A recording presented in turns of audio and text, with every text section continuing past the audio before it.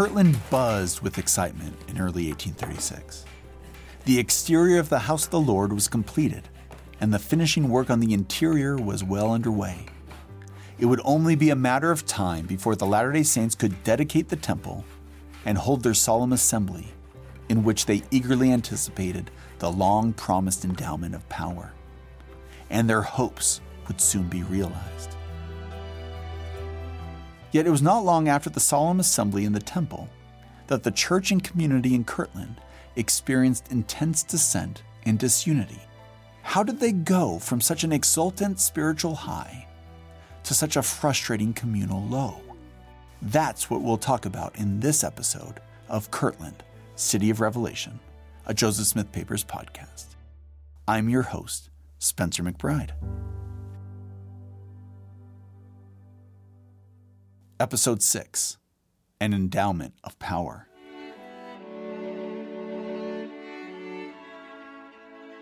As Christians, the First Latter-day Saints held regular worship services. These services often involved the administration of the sacrament, or what some would have referred to as the sacrament of the Lord's Supper.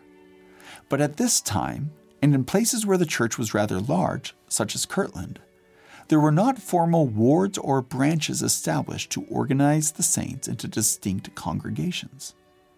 To better understand the nature of worship services in Kirtland in the 1830s, I spoke with Jonathan Stapley, a historian with the Church History Department. During this early period, church members largely experienced worship services when missionaries were in their city or town, and they traveled throughout the Northeast and the Midwest of the United States. And so some people might have a worship service and experience the Lord's Supper on a Tuesday or a Wednesday, whenever the missionary was passing through.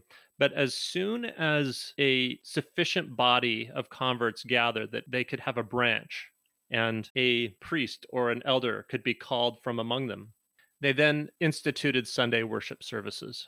Kirtland, being the center of the church, was one of the earliest locations to have regular Sunday services.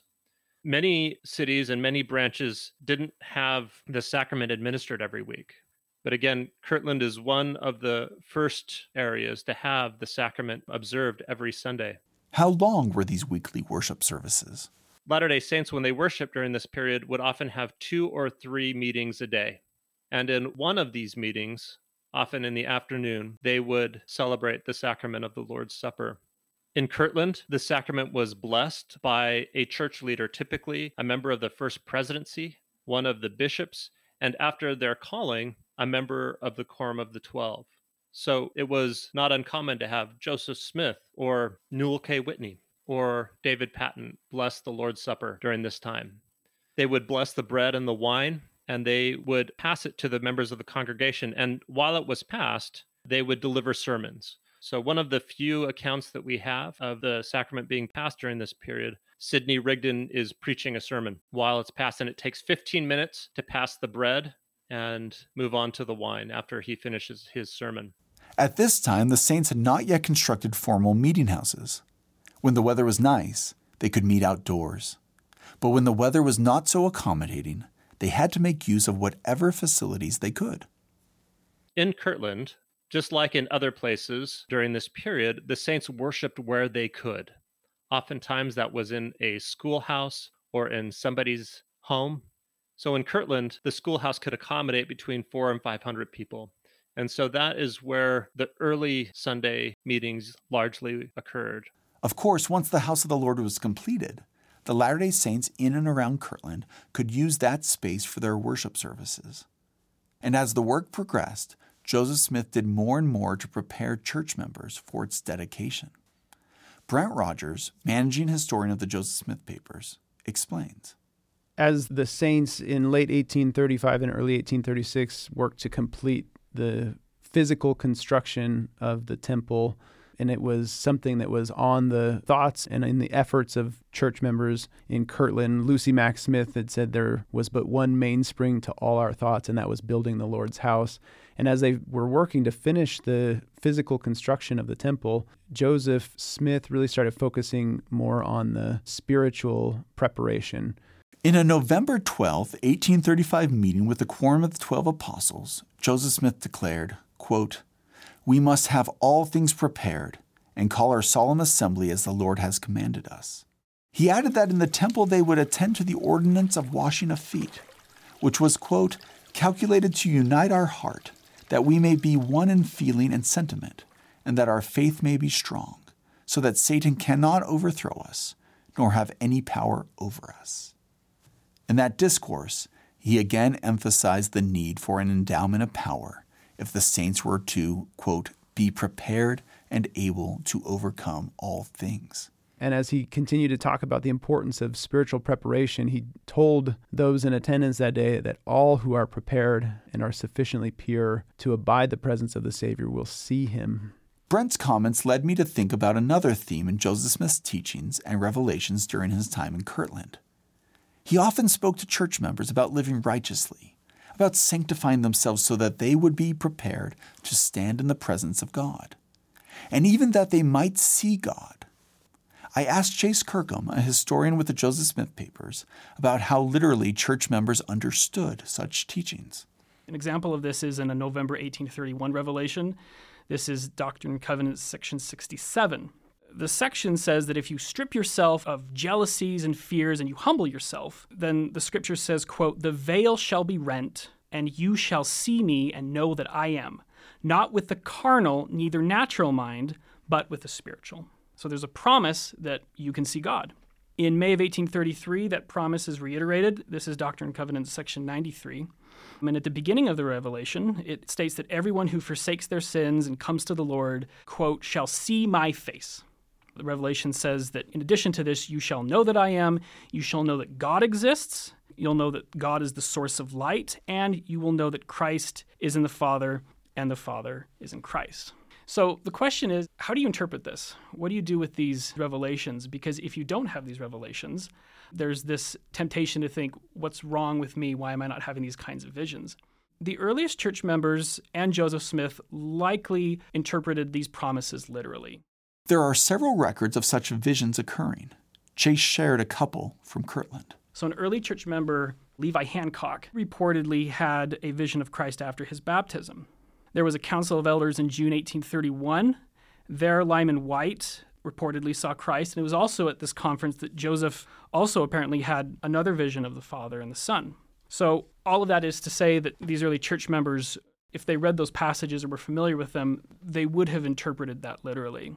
But was Joseph Smith only referring to literal appearances of God to the Latter-day Saints? Or were there other ways of understanding these teachings? While a literal fulfillment of this promise to see God is within the scope of possible readings of these passages, it's not the only meaning. One thing that I've learned about Joseph Smith is that Joseph may not have appreciated the full implications of his revelations. And I'm basing this on a sermon he gave in Nauvoo where he said that I learned something when I translated the book of Abraham. That's always stuck with me as sort of an example of Joseph's humility, meaning that he's willing to learn from his own scripture. He's willing to learn from his own revelation. It also means that the interpretations of scripture that we find from Joseph Smith and early church members, that's not the only way these can be read, that there's other meaning that we can draw from these passages. To help explain other ways that Latter-day Saints in Kirtland understood such teachings from Joseph Smith, Chase pointed to a revelation from late 1832 and early 1833 that is now canonized as Section 88 of the Doctrine and Covenants. That revelation describes the natural wonders of the earth and in the sky above, and declares, quote, any man who hath seen any or the least of these hath seen God, moving in his majesty and power. I say unto you, he hath seen him. Nevertheless, he who came unto his own was not comprehended. I love Section 88 because what it says is if you look out into the world of nature and you watch the movements of the natural world, you've seen God. And the verse almost anticipates our question, which is, but no, I haven't, right? Where's the form of God, right? Where's the experience that Joseph had in the sacred grove? And then Section 88 continues by saying, he who came unto his own was not comprehended. So what I want to say is that, yes, there are promises that church members can see God. And while a vision of the form or of the person of God is certainly sufficient to fulfill that, it's not necessary. There's more to seeing God than just seeing the person of deity. Chase described for me several instances recorded in Scripture wherein Jesus was in the presence of men and women, but they did not understand what he was teaching them. So I ask, which is the greater blessing, to see God or to understand the mind of God? And that promise of understanding the mind of God, that's also in the earliest of revelations in the Doctrine and Covenants. With the hope of better understanding the mind and will of God, in late March 1836, the house of the Lord was ready to be dedicated. Church leaders invited the Latter-day Saints to gather in the temple.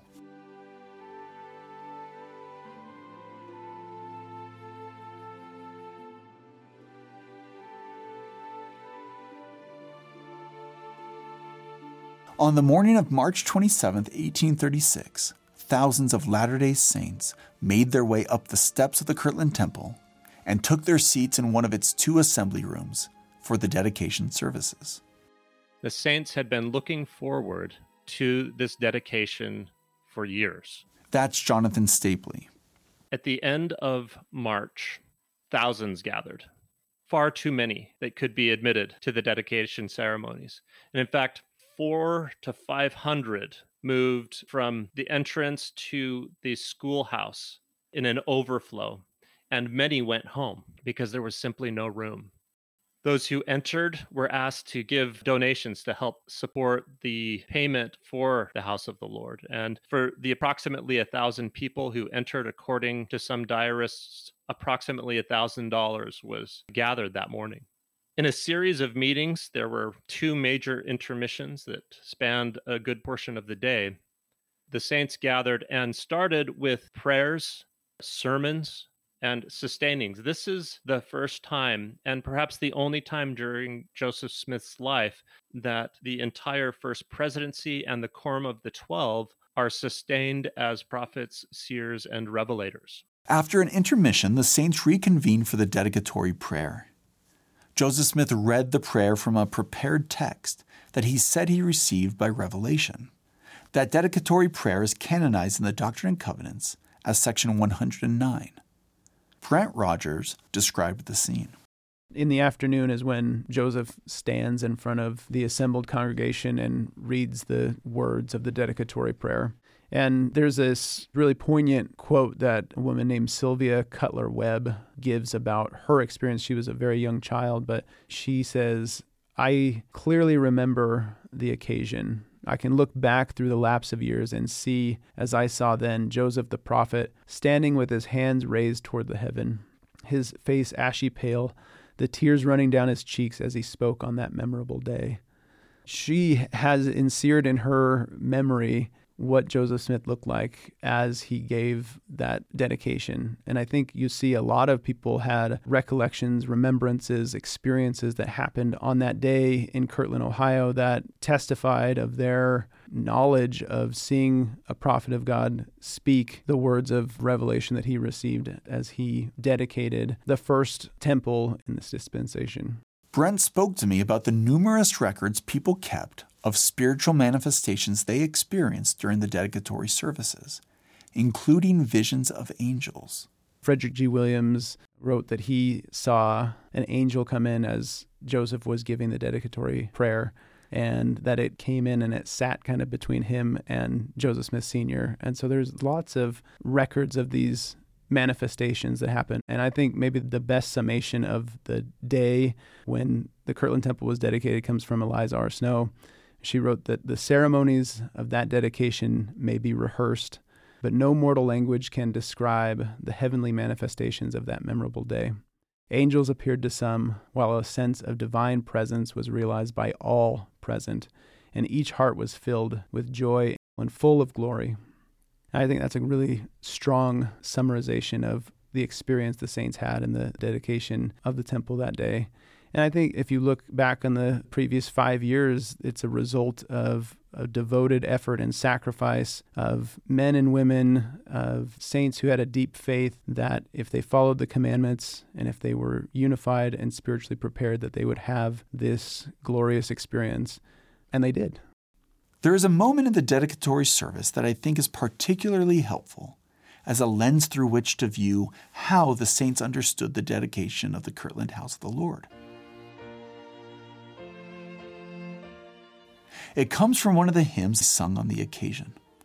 For the service, William W. Phelps wrote a new hymn called The Spirit of God. Its verses encapsulate how Latter-day Saints in Kirtland understood the events that they were a part of. It illuminates how they understood the work they were undertaking as members of the church. When singing the Spirit of God, church members sang of latter-day glory, the return to the earth of the visions and blessings of old, and the visitation of angels. They sang of an increased understanding of the plan of God for humankind, and the restoration of divinely appointed organizations. They sang of more visions and blessings to come. They sang of the second coming of Jesus Christ, and they sang of the tranquility of the millennial era that would follow, in which the Lamb and the Lion would lie down together without any ire. It's a hymn of restoration, a celebration of revelation. It's a song, in part, about what was happening in Kirtland, Ohio.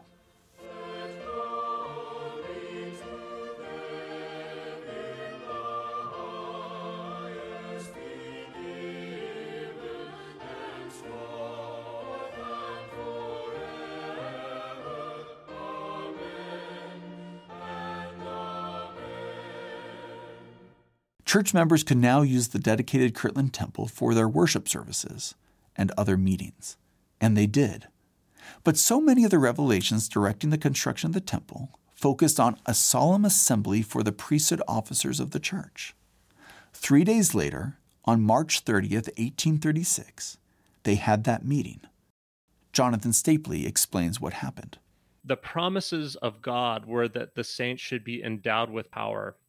And all of the priesthood officers of the church gathered in a subsequent meeting, which they called a solemn assembly, for that specific purpose. Whereas the earliest endowment of power, the ordination of the first high priests, was for a handful of individuals. The promise of the Lord was that in Kirtland, all of the priesthood officers were to be endowed with power from on high. So they gathered. What happened once the church leaders were assembled? Joseph Smith and other church leaders started by washing themselves, washing their hands, their faces, and feet in preparation to administer the ceremonies of the temple. This was an explicit evocation of the work of the ancient priests in Israel, where they prepared by washing themselves before administering in priestly offices. The saints came fasting again to the solemn assembly. These men gathered and testified and preached. They brought bread and wine to eat as a meal. It was the Lord's Supper. And just as they had in the school of the prophets, they distributed the emblems generously, and they ate until they were full. Joseph Smith then gathered some leaders and washed their feet after the pattern of Jesus Christ, washing his disciples' feet. These leaders then washed the feet of others in a meeting that went through the night. Many prophesied. Angels appeared to some spoke in tongues. And Joseph Smith's diary explaining this event concludes the solemn assembly by saying, "This will surely be an endowment to be remembered." In that same journal entry, Joseph recorded, quote, "The Savior made his appearance to some." Spiritual manifestations in the temple did not cease following the dedication and the solemn assembly. It was on April 3rd, 1836, only 1 week following the dedication, that Joseph Smith and Oliver Cowdery prayed together in the temple following a sacrament meeting. Having drawn close one of the veils installed to divide the large assembly hall into compartments, the two men prayed together near the pulpits. A series of visions ensued. Oliver Cowdery's brother, Warren, served as a scribe to Joseph and later recorded their account of this vision. It is now canonized in the Doctrine and Covenants as section 110. According to Joseph Smith and Oliver Cowdery, Jesus Christ appeared to them, standing upon the breastwork of the temple. He introduced himself and declared to Joseph and Oliver that their sins were forgiven and that they were clean before him. Jesus then declared that he accepted the house that they had built to his name, and that the endowment of power that they had received in the temple would, in time, bless the entire world, contingent on church members keeping the commandments of God. After the vision of Jesus closed, Joseph and Oliver stated that a series of 3 visions occurred, one right after another. Moses appeared and committed to them the keys of the gathering of Israel. Elias appeared next and committed to them the dispensation of the gospel of Abraham. Finally, Elijah appeared. He invoked a prophecy from the Old Testament book of Malachi regarding the turning of the hearts of the fathers to the children, and the turning of the children to their fathers. He then committed to them the keys of this dispensation. Beyond the sheer marvel of such a series of divine visions, this moment stands out in the life and ministry of Joseph Smith. Up to this point, so many of Joseph Smith's revelations pointed to the completion of the Kirtland Temple, as well as the establishment and eventual redemption of Zion. Now the temple was complete, and the endowment of power realized. Zion was yet to be redeemed, but Joseph Smith would draw upon these experiences in the Kirtland Temple for the rest of his life. And the keys bestowed upon him by these heavenly visitors would prove essential to the doctrine and ordinances he would reveal years later in Nauvoo, Illinois.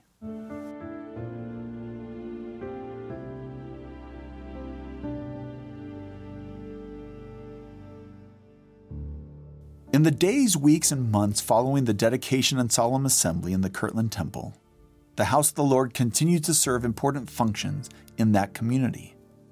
Joseph Smith and other church leaders had offices on the attic story. The community could gather in the building's large assembly rooms, and the Latter-day Saints used the sacred building as a place of worship. But while the endowment of power proved a significant moment in the lives of so many of the saints, the community continued to face considerable obstacles. Some of these obstacles grew out of criticism of the church, but others were related to the community's rapid growth and larger economic patterns of booms and busts throughout the United States. And in reality, criticism of the church, dissent within it, and economic concerns all blended together to create a tumultuous period in the history of the church in Kirtland. To better understand how these elements of discontent came together, let's start with the financial.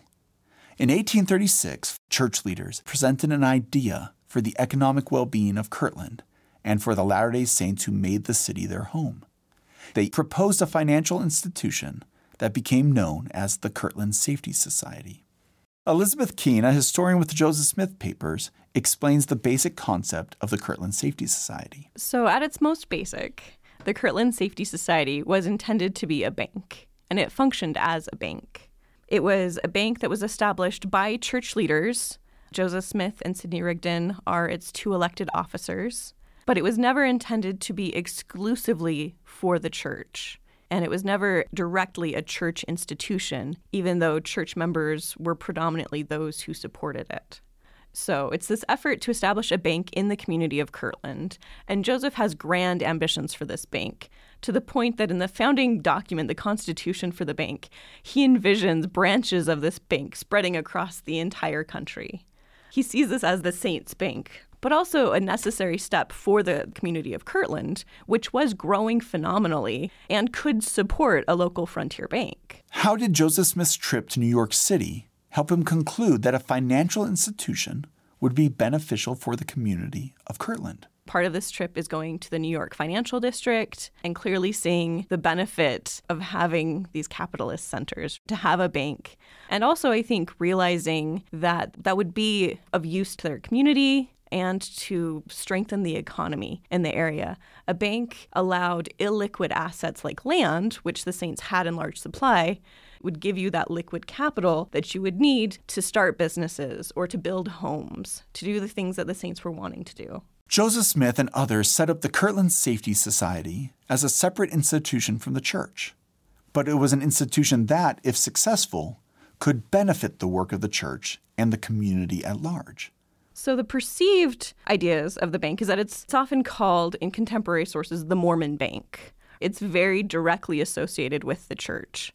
But in actual fact, it was more established by the leaders of the church who were not acting as leaders of the church in establishing it.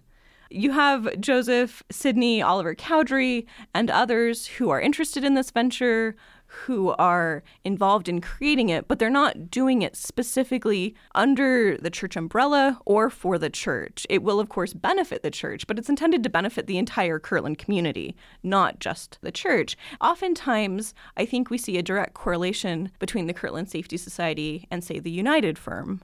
They're both economic enterprises that the church takes on, but they're established in very different ways. The United Firm is established through revelations that we have canonized that the Lord is setting out exactly how he wants this firm to function. The bank does not have that. The most we have for the Kirtland Safety Society is Wilfred Woodruff in his journal in January, as they're opening the banking office, says that Joseph tells him that he got the word of the Lord in relation to the establishment of the bank. Now, that's misunderstood both at the time and now to have it be founded by prophecy and by revelation. And Joseph never says that. He's very clear to say that the Lord has approved of them pursuing this course, but that they will have to act correctly for it to be successful. And so it seems very conditional and not this direct revelation from the Lord. The Kirtland Safety Society opened and was faced with several significant obstacles from the very start. The Kirtland Safety Society has some challenges from the outset. We have to remember that none of these men have ever been involved in banking before. They're new at this. They're struggling to make it work. While it makes sense to have a frontier bank, they don't have the resources necessarily to establish it in the way that you would want to. So, for example, banks in nearby Cleveland have local subscribers, but they also have financial backing from the East, from wealthy individuals who will give them the capital stock that they need to function. The Kirtland Safety Society never has that benefit. They're only able to gather local support. And even that support is rather minimal. It's something that Joseph and Sidney actually chide members on for their lack of support through 1837. As I said, the population of Latter-day Saints in Kirtland by this time was probably in about the 1,500 to 2,000 range. There were only ever 200 subscribers for stock in the Kirtland Safety Society. So this is not something that the Saints are getting behind in full force. There's a couple reasons for that. Elizabeth explained that those reasons included the fact that even in the good economic climate of the year 1836, Kirtland was not a wealthy community. Many who had moved there to gather with the saints had essentially started over financially when they arrived. This means that fully funding the financial institution was a real challenge. Some who subscribed to purchase shares of stock were only able to buy a fraction of what they intended. There was also strong opposition from people in and around Kirtland who were already critical of Joseph Smith and the church, and who did not want to see this venture succeed, even if it was not part of the actual church. Many were even actively cheering for it to fail. But there were factors beyond Kirtland and Ohio that represented a huge obstacle to the successful establishment and operation of the Kirtland Safety Society. That was a devastating economic crash that occurred in 1837. 1836, we have to understand, is a boom year. It's an exceedingly prosperous time in the United States at large. And so people are purchasing a lot on credit, extending themselves far too far in terms of loans, in terms of the commitments that they're making, banking on another very prosperous year in 1837. And that bubble bursts. There are many factors here. It's an international issue with England calling in loans and many banks unable to meet those loans. You see banks across the United States close or fail. Land values plummet dramatically as a result of this bubble bursting. And we get a moment in February and March that is the Panic of 1837. This is a financial panic that the nation goes through. You have to understand that capitalism and the market economy are still pretty unstable. The Panic of 1837 wreaked havoc on the economies of several different countries, and the financial crisis affected hundreds of communities throughout the United States. Kirtland was no exception. Elizabeth explains that the economy of the United States at this time was not set up to prevent such extreme cycles of economic boom and bust. This is not a set economy yet. And so what you're struggling with is when that economy can't deal with the challenges, the stresses that it faces. And there had been earlier panics, but this was one of the worst. And some scholars even compare this to the Great Depression. It's a real constricting of the market and will lead to years of economic decline and depression after this. Elizabeth also told me that, compounding all these stressors on the bank, were actions by critics of Joseph Smith and the church, who sought to destroy the Kirtland Safety Society. There's opposition from outsiders. The most prominent individual in that regard is Grandison Newell, who is very antagonistic to the church and especially Joseph Smith, and sees this somewhat problematic bank as the way that he can drive the Latter-day Saints out of Ohio. He knows that this is a weaker area and he can use this. And so one of the things that he apparently does is to stage runs on the bank, where he would gather up the notes and then he or someone acting for him would bring these into the bank and essentially draw out all the money that they had so that they would become less and less able to be solvent, to exist as a society that could have money backing them. A run on a bank is when customers seek to withdraw a large amount of their deposits simultaneously. So he does this probably several times, but we only have one really good documented example at the end of January of 1837. And this leads the society to close for the day. This run, they panic, they close the banking office, and this spreads through the press like wildfire. And everyone sees this as a failure of the bank. It's closed. It will never come back. And so we get the press widely saying that the Kirtland Safety Society has failed, the Mormon Bank has failed. That's not actually the case. They panic, they close for the day. There's threats of Newell even leading a mob from local mentor to attack the bank, maybe burn it down. All of this leads them to close the bank, but they open again, and they still have money that they're able to trade for banknotes. And so they continue functioning, limping along. Joseph remained committed to the success of the Kirtland Safety Society, knowing its importance to the long-term prospects of the community, but also because he and so many of his friends had invested considerable sums of money into the institution. And so he did all that he knew how to do in 1837 to shore up the bank amid trying economic conditions. Joseph takes out loans from several local banks to try and add to the specie that they have to keep the institution afloat. And it's not until August, late summer, that the institution will close. Now, Joseph and Sidney step down sometime between June and July as the officers of the bank and say, we can see the writing of the wall. This is not successful. We no longer want to be associated with the bank. We actually think it should close. The bank directors go against that and say, no, we want to keep it open. And they elect Warren Parrish and Frederick G. Williams, who are both dissenters by this point, to run the bank. And so it's in July that you see a big push of more notes by the new officers, Williams and Parrish, that actually serves to essentially collapse the bank. The notes had been significantly devalued, and so putting hundreds and thousands more notes circulating just dropped that further, depreciated to the point that no one was willing to take them. And then by August, the bank has failed. The collapse of the Kirtland Safety Society was devastating to all who had invested in it. But financially, nobody was hurt by the failure of the bank worse than Joseph Smith and Sidney Rigdon. But the economic turmoil, the roots of which lay far outside Kirtland, contributed to a growing degree of dissent within the church.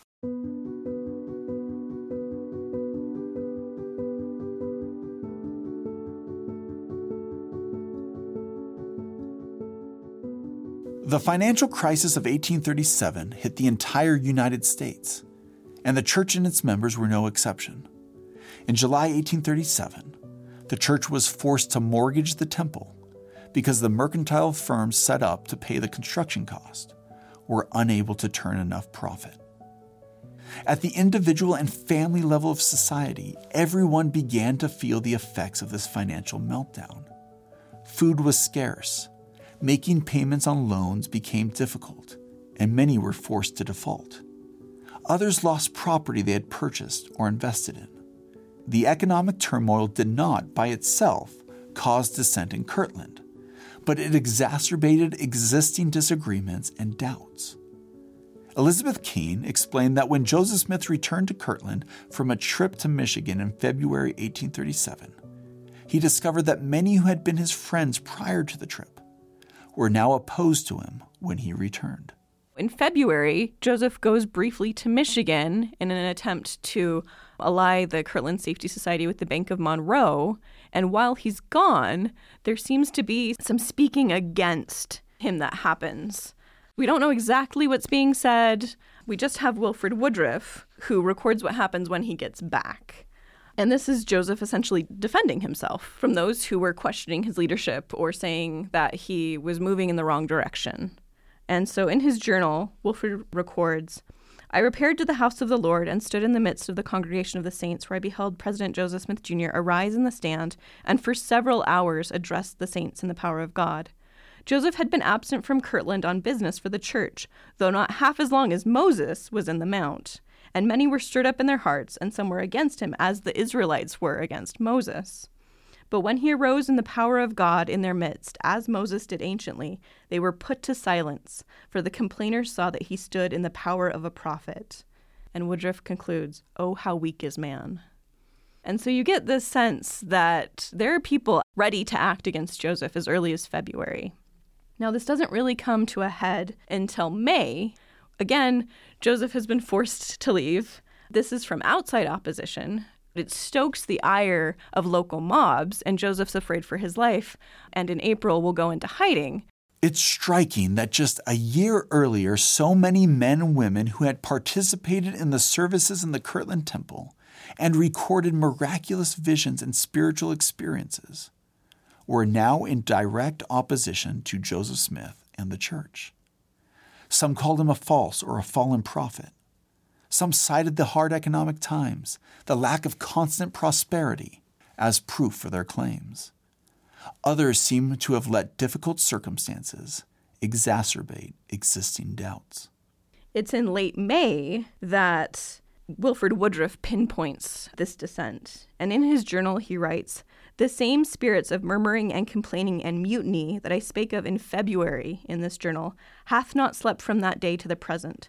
They have been brewing in the family circle, in the secret chamber, and in the streets, until many, and some in high places, have risen up against Joseph, the servant whom God had raised up to lead Israel. And they were striving to overthrow his influence and cast him down, until Joseph was grieved in spirit to stand such perils among false brethren.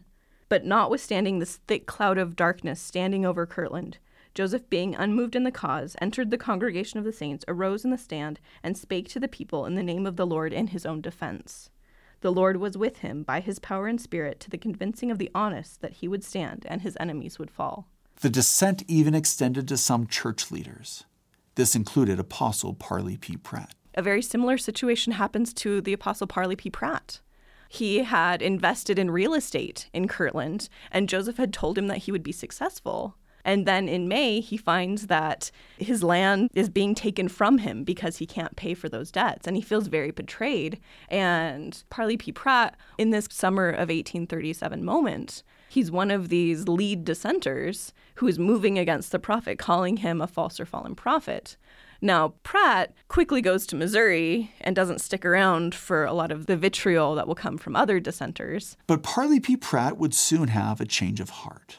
On his way to Missouri, he meets the leaders of the Quorum of the 12, Thomas B. Marsh and David Patton, who have heard rumors of problems in the Quorum of the 12 and are coming from Missouri to Ohio to figure out how to help things. Meeting Pratt on the road, they convince him to come back to Ohio with them and soften his heart. And by the time Parley gets back to Kirtland, he's repentant. He begs Joseph's forgiveness. According to his autobiography, he's in tears. He's begging forgiveness, which Joseph readily gives.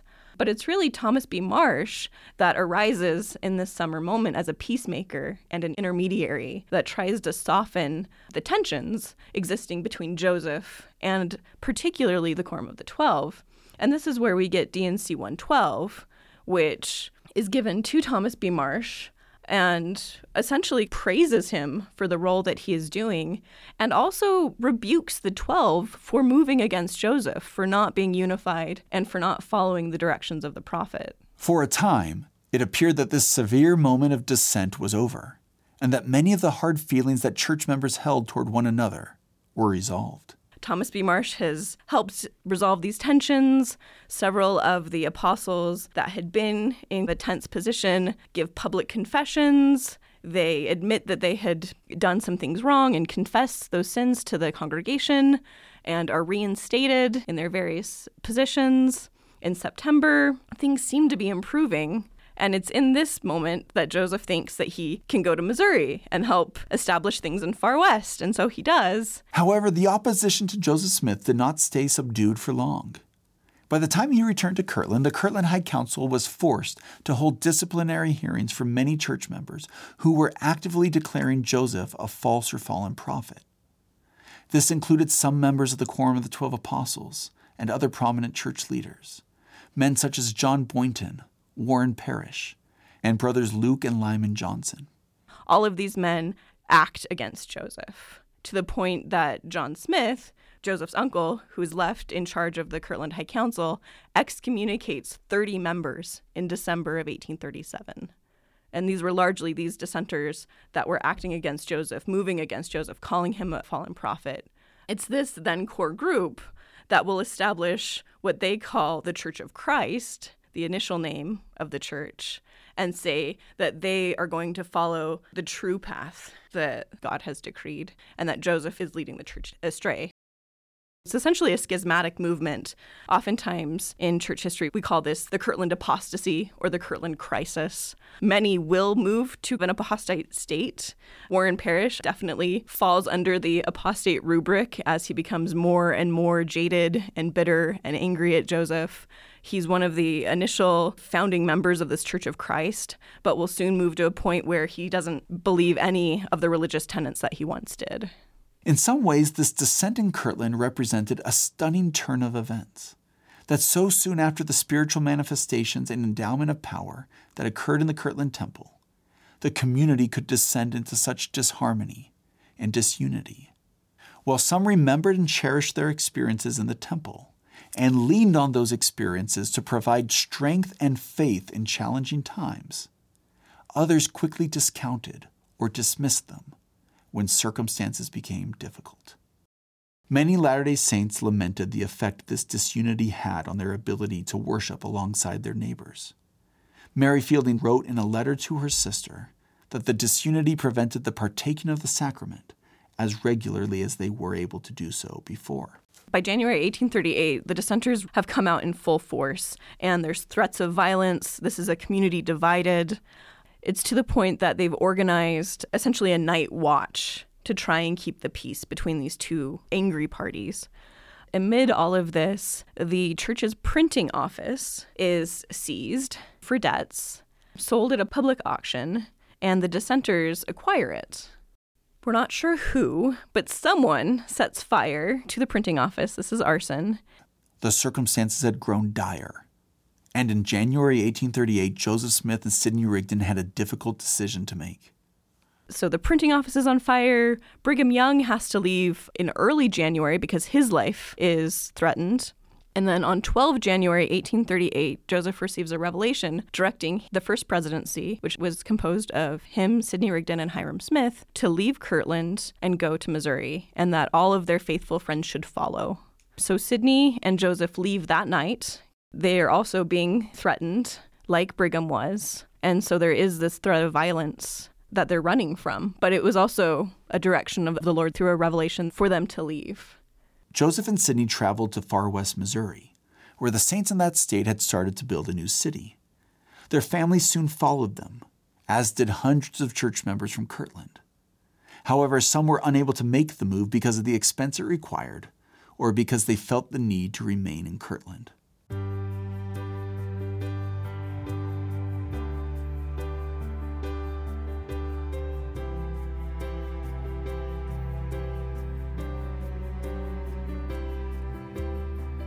Even after Joseph Smith moved to Missouri and hundreds of other church members followed him, Kirtland remained an important place for the church. Many Latter-day Saints remained in the city, and it was still the site of the temple. But how would Joseph Smith's residence in Missouri and later in Nauvoo, Illinois, affect the lives and religious devotion of Latter-day Saints in Ohio? What would be the ultimate fate of the temple? That's what we'll talk about in the next episode of Kirtland, City of Revelation, a Joseph Smith Papers podcast.